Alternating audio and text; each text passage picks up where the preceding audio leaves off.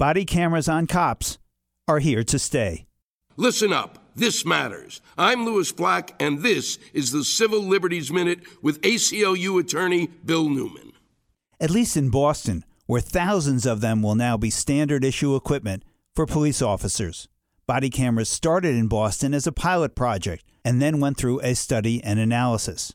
The study showed small but meaningful benefits to the body cameras.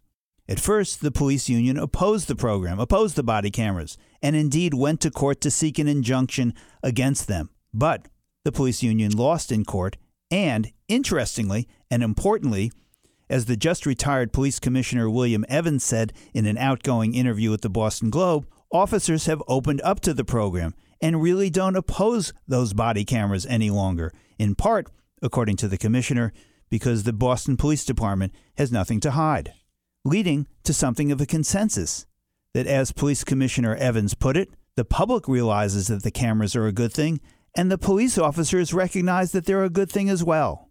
As Boston City Council President Andrea Campbell summarized, quote, "The technology not only serves our officers, but also the community, and has the real potential to build more trust between the two."